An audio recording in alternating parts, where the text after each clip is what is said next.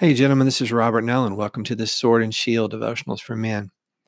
Well, today I want to share something that I wrote several years ago, but I continue to talk about this and to teach it. It seems to be have been a great help for guys. And here's the thing, gentlemen. For me, I've just got to have things really simple, really short, really practical. I need to be able to understand, what's behind the why and why behind the what. So whether I'm teaching or I'm writing, one of the things I want to do is figure out, how do we walk this out? How do we make this practical? How do I take concepts or information, particularly when it comes to matters of faith and things of the Bible? And what do I do to get this into my life? How do I apply this? Because that's really the constant thing that Jesus was trying to show us by even showing up here on the earth, is to say, it's not just what to do, but here's how you do it. Here's how you apply this and walk it out. How do we know? How does anyone know that we're his disciples? When we love one another. So there's always action that follows up our knowledge of being a believer and being a disciple. So today, I want to share with you just a real simple, practical thing that hopefully you can remember, kind of log it back there in your brain. That'll help you and encourage you as you move forward into 2020. It's this. I call this the 3 W's of the Christian life. Number one, the W is walk. Every morning, guys, it's really simple. We get up, we get going, we put our hand in the hand of Jesus, and we walk close to him. Our job number one every day is not to be a leader. Job number one is to follow him. Now, we're supposed to lead our families. We may be leaders in our career, at church, and other areas. And we've got to make sure that to be effective leaders, we have to follow him. Because we, really poor followers make really bad leaders. I don't know if you ever noticed that, but that's always true. So we've got to remember every day to walk forward. We've got to follow him. Mother Teresa's mom, whenever she was a young girl and she came to her mom and said, God is calling me into the ministry.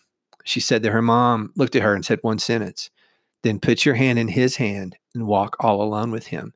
And I really think the key phrase there is not put your hand in his hand, because that would obviously be a great thing to do and what we should do. But I think the key is walk all alone with him. I believe with all my heart that what her mom was saying and what Mother Teresa actually did for decades was she didn't wait around on anyone else to do what God told her to do. She did work that governments couldn't even pull off, because when God told her to do it, she'd put her hand in his and she did it. She walked all alone with him. She didn't look around to wait on somebody. She didn't try to pull together a giant team. She just I'm going. And guess what?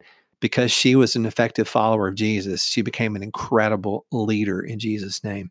And that's the key. So regardless of our specific support systems, our relationships, our families, our careers, whatever, the goal is every morning, slip our hands into his hands. Say, Lord, I want to follow you. Then help me lead everywhere else I'm supposed to lead. So we walk with Jesus, no matter who else does or who doesn't. Number 2, the W is work. Now, we get work, right? It's the thing we got to do to make the money, to keep everything afloat, to do life. And we all get that aspect of work. But there's actually 2 levels of work for us as men who follow Christ. And that is one, obviously, the work we have to do, the work of our hands, to make the money to keep things afloat in our life. The second work is the work that he's called us to. And it's our Western culture, Christianity, has taught us hey, we pay people to do our work for God. No, we don't. We have pastors in our church that put their work full time to keeping the work of the church going. But that does not ever let us off the hook as men, because think about it. If you said yes to Jesus and God said, okay, when you die, you can come to be with me in heaven, then why did he leave you here? Why did he leave me here? What's the goal? What's the point of saying, here's your ticket to heaven when you die? But then 20, 30, 40, 50, 60, 80 years later, then he's going to take you to heaven. Well, the goal is we are here to work, the work of our hands, but we're also here to work to be what Paul called his ambassadors of reconciliation everywhere we go. So you go to a business meeting, guess what? You got to do great business in there, because that's what you're being paid to do. But you're also in there to be an ambassador of reconciliation. It's a Saturday. You got to run to the local big box store to get a part for something you're working on. You got to do a good job with what you're going there to get for the part you're working on. But you also, when you go there, you're an ambassador of reconciliation. Everywhere we go, we're always working 2 jobs. One, for the things we got to do to make a living. But two, we have a job that God is calling us to do, a work. And He's not going to take us home until that work is completed. And then, gentlemen, get this. I doubt for most of us, our work, the thing we did for a paycheck, will even come up in heaven. What is going to come up is what we did for Him, the work He called us to be His ambassador on the earth.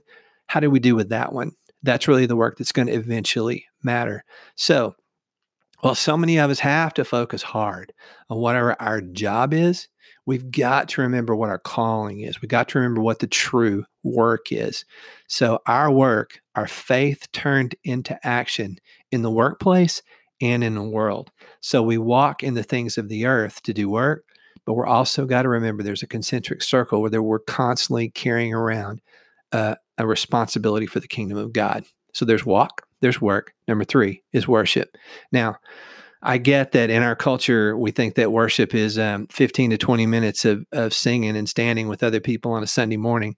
That may be worship. That may not be worship. But the bottom line is worship in the true biblical definition is stopping to recognize God in all the areas of our lives. When we turn to Him, when we thank Him, when we love Him, whether we're whispering a thank you under our breath or we spend an hour on our face.